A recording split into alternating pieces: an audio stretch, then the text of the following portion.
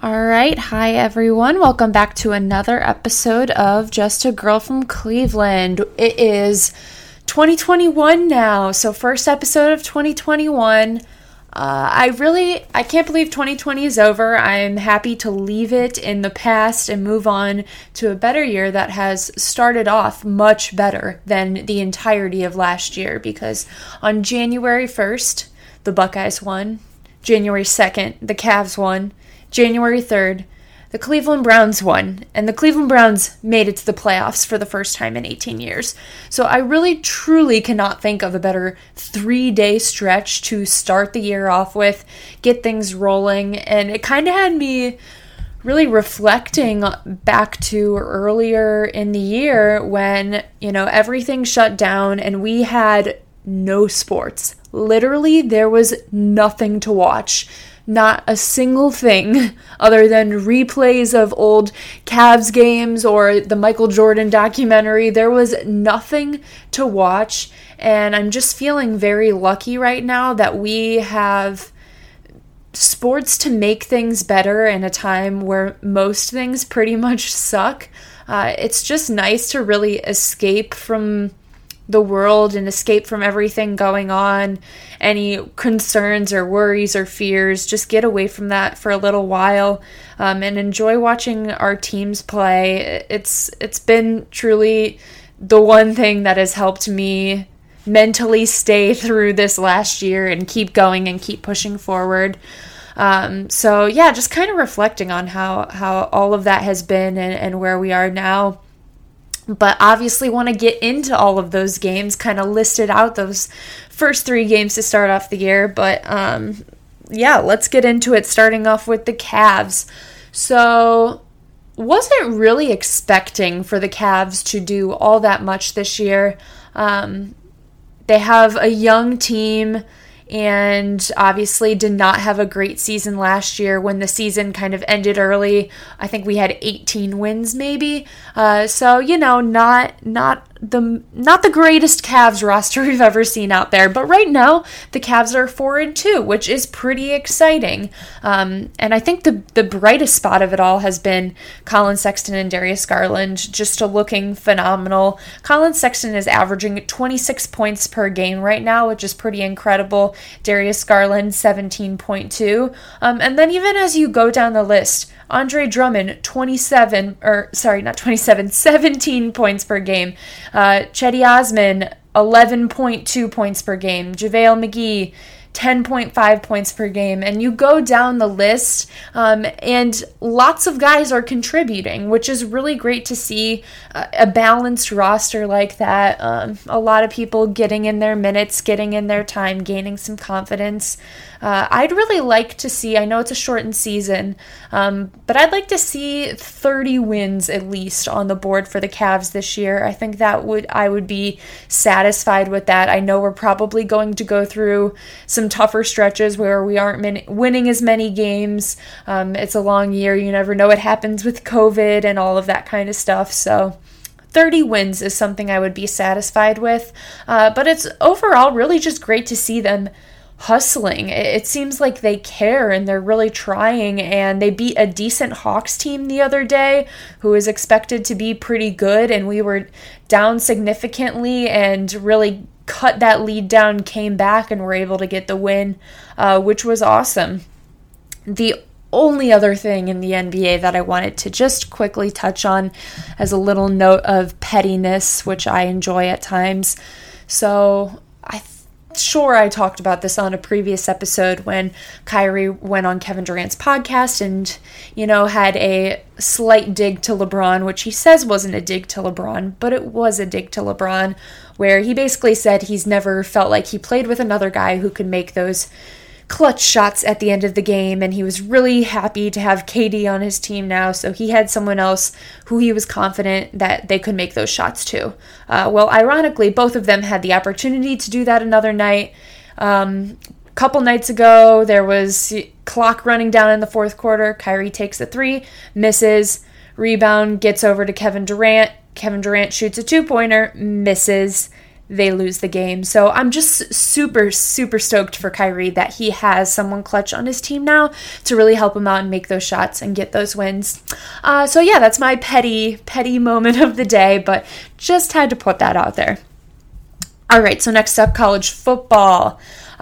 Before I get into Ohio State, kind of just wanted to touch on bowl games in general. So it's felt like a weird year for bowl games in a couple different ways. I think it's just been a weird year for college football.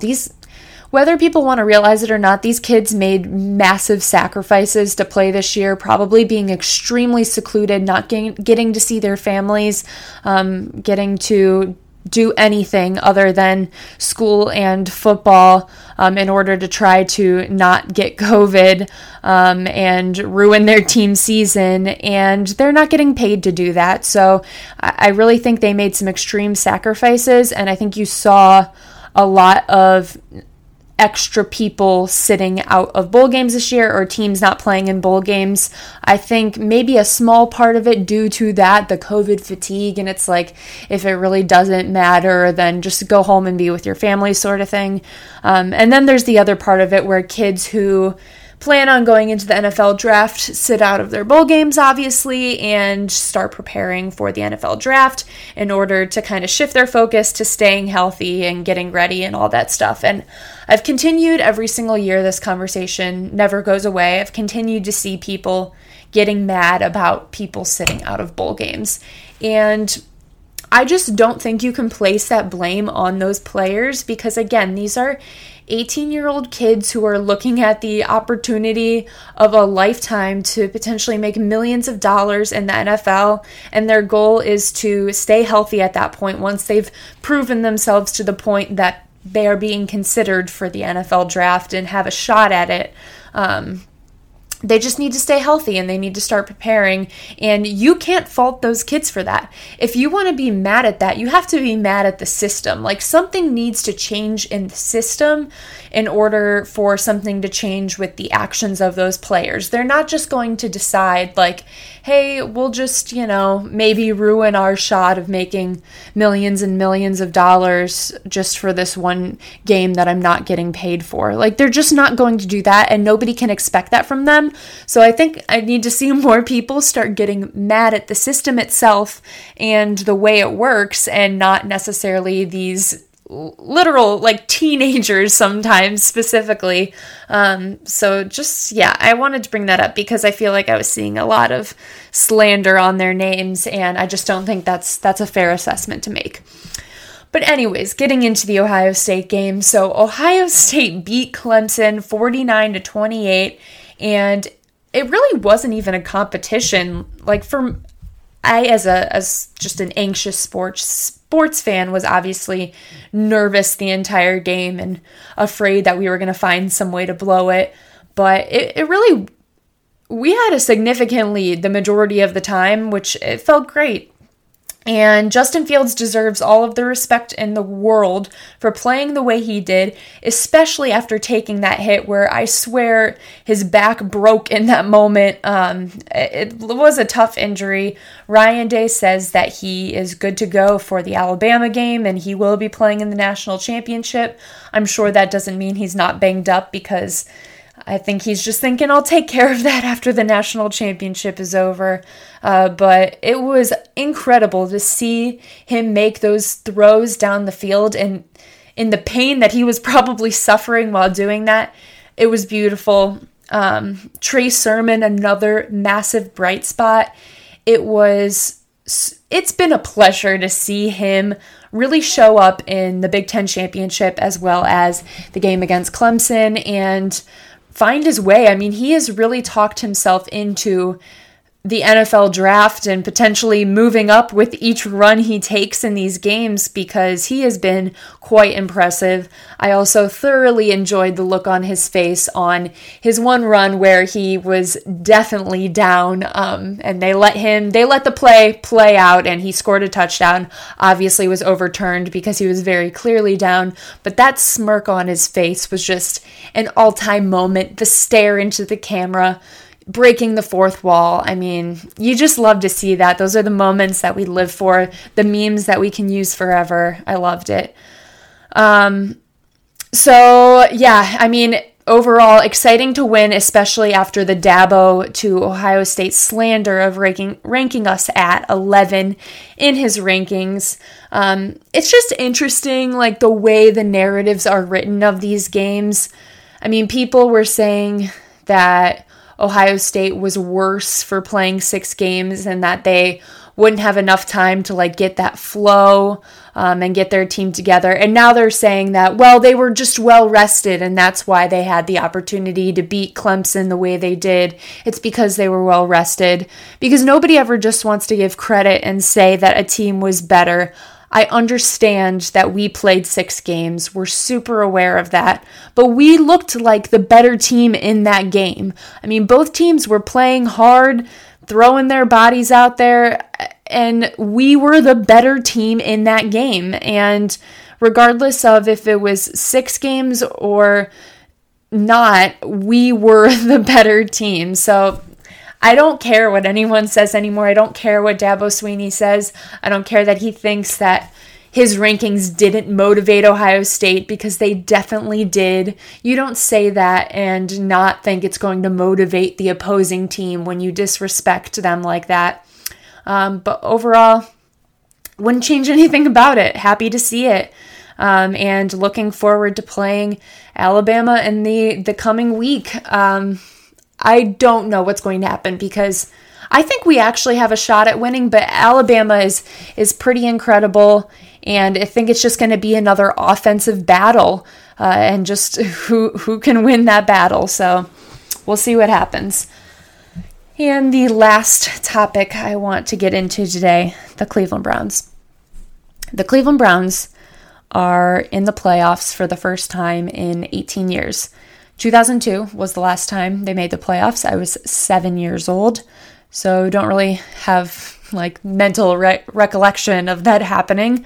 But it's hard to find the words for what this means, honestly. I cried like a baby on Sunday when that game ended. I was just so overwhelmed. I didn't know what to do watching us win that game, hearing Baker get all choked up in his interview on the field after the game, talking about what this means to the city of Cleveland and the fans. And I just love the way that he has embraced this city and the fan base as a whole. It feels like he gets us and he understands us.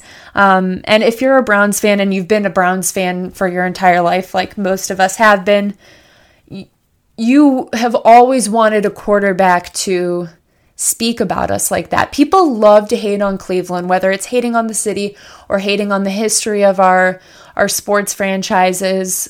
People they love to like poke fun and make fun. And so it's nice when someone like Baker comes in who has had no previous connection to the city of Cleveland. You know, he was born in Texas, ended up playing football at Oklahoma, and he comes to Cleveland and he just clicks and he gets us and he understands who we are as people. He understands who we are as fans. He understands why our sports teams are so important to us and how much they do mean to us. And he takes that seriously. He doesn't think it's like some joke, you know, a joke of a franchise that he's coming into. He truly wanted to come here and make things better because he knew that we as a fan base and as a city and a franchise deserve to be that great organization that I always hear my parents talk about from a bajillion years ago when the Browns were really good. So it feels so good hearing him talk and hearing what he has to say. And I couldn't ask for a better quarterback, not just for the way he's been scrappy and figured out how to win games this season, but just who he is as a person and who he's been to Cleveland. I wouldn't change it. I wouldn't want anyone else in this league, truly. So shout out to Baker, man. What a guy. But anyways, so we beat the Steelers and are going to play the Steelers again, which it kind of sucks because it's like, I wish we could just match up against someone else. But at the same time, the Steelers are probably one of the teams, when you look at who we could play in the playoffs, they're one of the teams that I would want to face up against because we can beat them. I would not want to play like the Bills right now, or honestly the Titans. I would be a little bit nervous about trying to beat the Titans again. I know we beat them once, but they're quite a team, and they could get things going, and they almost came back in that game and beat us anyways. So I don't think I would want to play them. But I think we could beat the Steelers. We just did. Obviously, they had some of their backups in, and we had some guys out, so it was a little bit of a different game than hopefully it's going to be this coming week. But I think we match up better against them than we would against some of the other teams we could have potentially played. Steelers fans, I lived in Pittsburgh for a while, and so I experienced Steelers fans, and they're an interesting bunch. They don't get Browns fans. Like, they don't understand what we've been through because they have had a franchise that has been good for a long time. So they just don't really understand us, and they don't realize that like what they say actually it has no effect on us. Like, we have struggled as an organization so much that we have hurt ourselves so many times that the Steelers saying anything to us literally just bounces right off. It means nothing. It means literally nothing. I don't care what any of them have to say about our team and our organization, because I love our team and our organization, and nothing they say is going to change that. They love to say that, we beat them when they had their backups in. They had Mason Rudolph in. Obviously, TJ Watt was not playing. But, we didn't have Denzel Ward, which was a huge miss, and the Steelers completely capitalized on our lack of not having Denzel Ward out there. So fingers crossed we're getting him back for this game coming up, because they were able to capitalize on his absence, and I'm hoping that with him back, that kind of takes away one of the holes that they found in our game. But I really don't want to hear them hate on us for beating them by 2 when they lost to the Bengals. The Bengals, let me clarify, the Bengals post Joe Burrow injury. So it was not even the Bengals with a great quarterback. It was the Bengals with their technical backup. And they barely beat the Ravens when the Ravens had a COVID depleted roster and all those COVID issues. RG3 was playing. So I don't even want to hear it. Like, you think that coming at us with those attacks is going to do something to us, but it doesn't. Like, we watched you guys suck for many weeks in a row, so you have no effect on me. We haven't even lost 2 games in a row this season. Guess who has? You guys have. So yeah, I'm just like, I'm done hearing them yell at us about things that we don't care about. But as for the Browns, going into that game, we had a tough week with COVID again, not only taking some guys out of being able to play, but also just not allowing us to practice with having to close our facility for most of the week. Like, that makes a difference in how you prepare for the game and how ready you are to play in that game. Hopefully this week we're clear, we're good, don't have any issues, and we can get back to normal, which will make a difference in how we play as well. I mean, they weren't the only ones who didn't have guys out there on the field that they would have done better had those guys been out there. The last thing I want to say is about our guy, Kevin Stefanski. I mean, coach of the year, for sure. There's no way he doesn't win it, because it's incredible what he has done for this organization. And one thing that kind of stood out to me was during that game, a lot of people, including myself, were yelling at the television screen saying, why is Nick Chubb not running the ball more? Especially when you're in a 3rd and 3 moment and you don't give the ball to Nick Chubb. It's like a little bit frustrating, because you don't get that down then, and you knew if that he was out there, you would have gotten it. But Kevin Stefanski basically said, without really saying it, that he was trying to not overuse Nick Chubb and give him some rest. And man, props to him, because I just didn't even think of that when I was watching the game. I kind of like the strategy of playing more of a vanilla game to keep people rested and not give away too much of our game plan or too much of the different things that we could do and show that to the Steelers this week, knowing that there was a very high probability if we win that game, we end up playing the Steelers again in the following week. So he kind of had that in mind. I will say, though, it was a little bit too close for comfort. I would have liked to have maybe that strategy in a game that we won by more than 2 points, but at the end of the day, it worked. So I'm going to accept it. I'm going to be happy with it. And I trust Kevin Stefanski with my life, really. So he's done just such an incredible job. Every answer he gives in an interview, I love what he's done with Baker, just the confidence he's brought in that locker room and the stability. It doesn't even feel like the team is nervous going into the playoffs. They're just ready. And most of that is due to the type of culture that Kevin Stefanski has brought to this organization. I hope he is here for a really long time. I would love nothing more than for him to coach here for many, many years to come.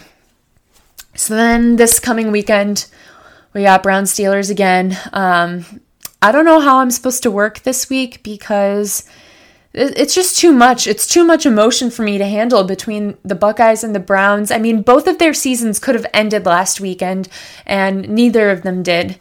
And we're here now, and we're still going, and we've got more football. So 2021 is off to a good start. I'm happy with it. So that is all I have for you guys today. If you could share this with a friend, give me a review or ranking on Apple Podcasts, follow, subscribe. If you don't already, follow the Instagram, Just a Girl from Clee. I believe I changed it to Just a Girl from Clee _ so it's a little different now because it's going to be less podcast focused, more general sports focused, including the podcast as well. You can also follow me on Twitter with all of my ridiculous sports tweets, Abby _Mueller _. Definitely check that out there. But go Browns, go Buckeyes. That's all I have for you guys. Hopefully next time I'm talking to you, Ohio State has won and the Browns are still continuing to roll through the playoffs. But we'll see what happens. Thanks for listening.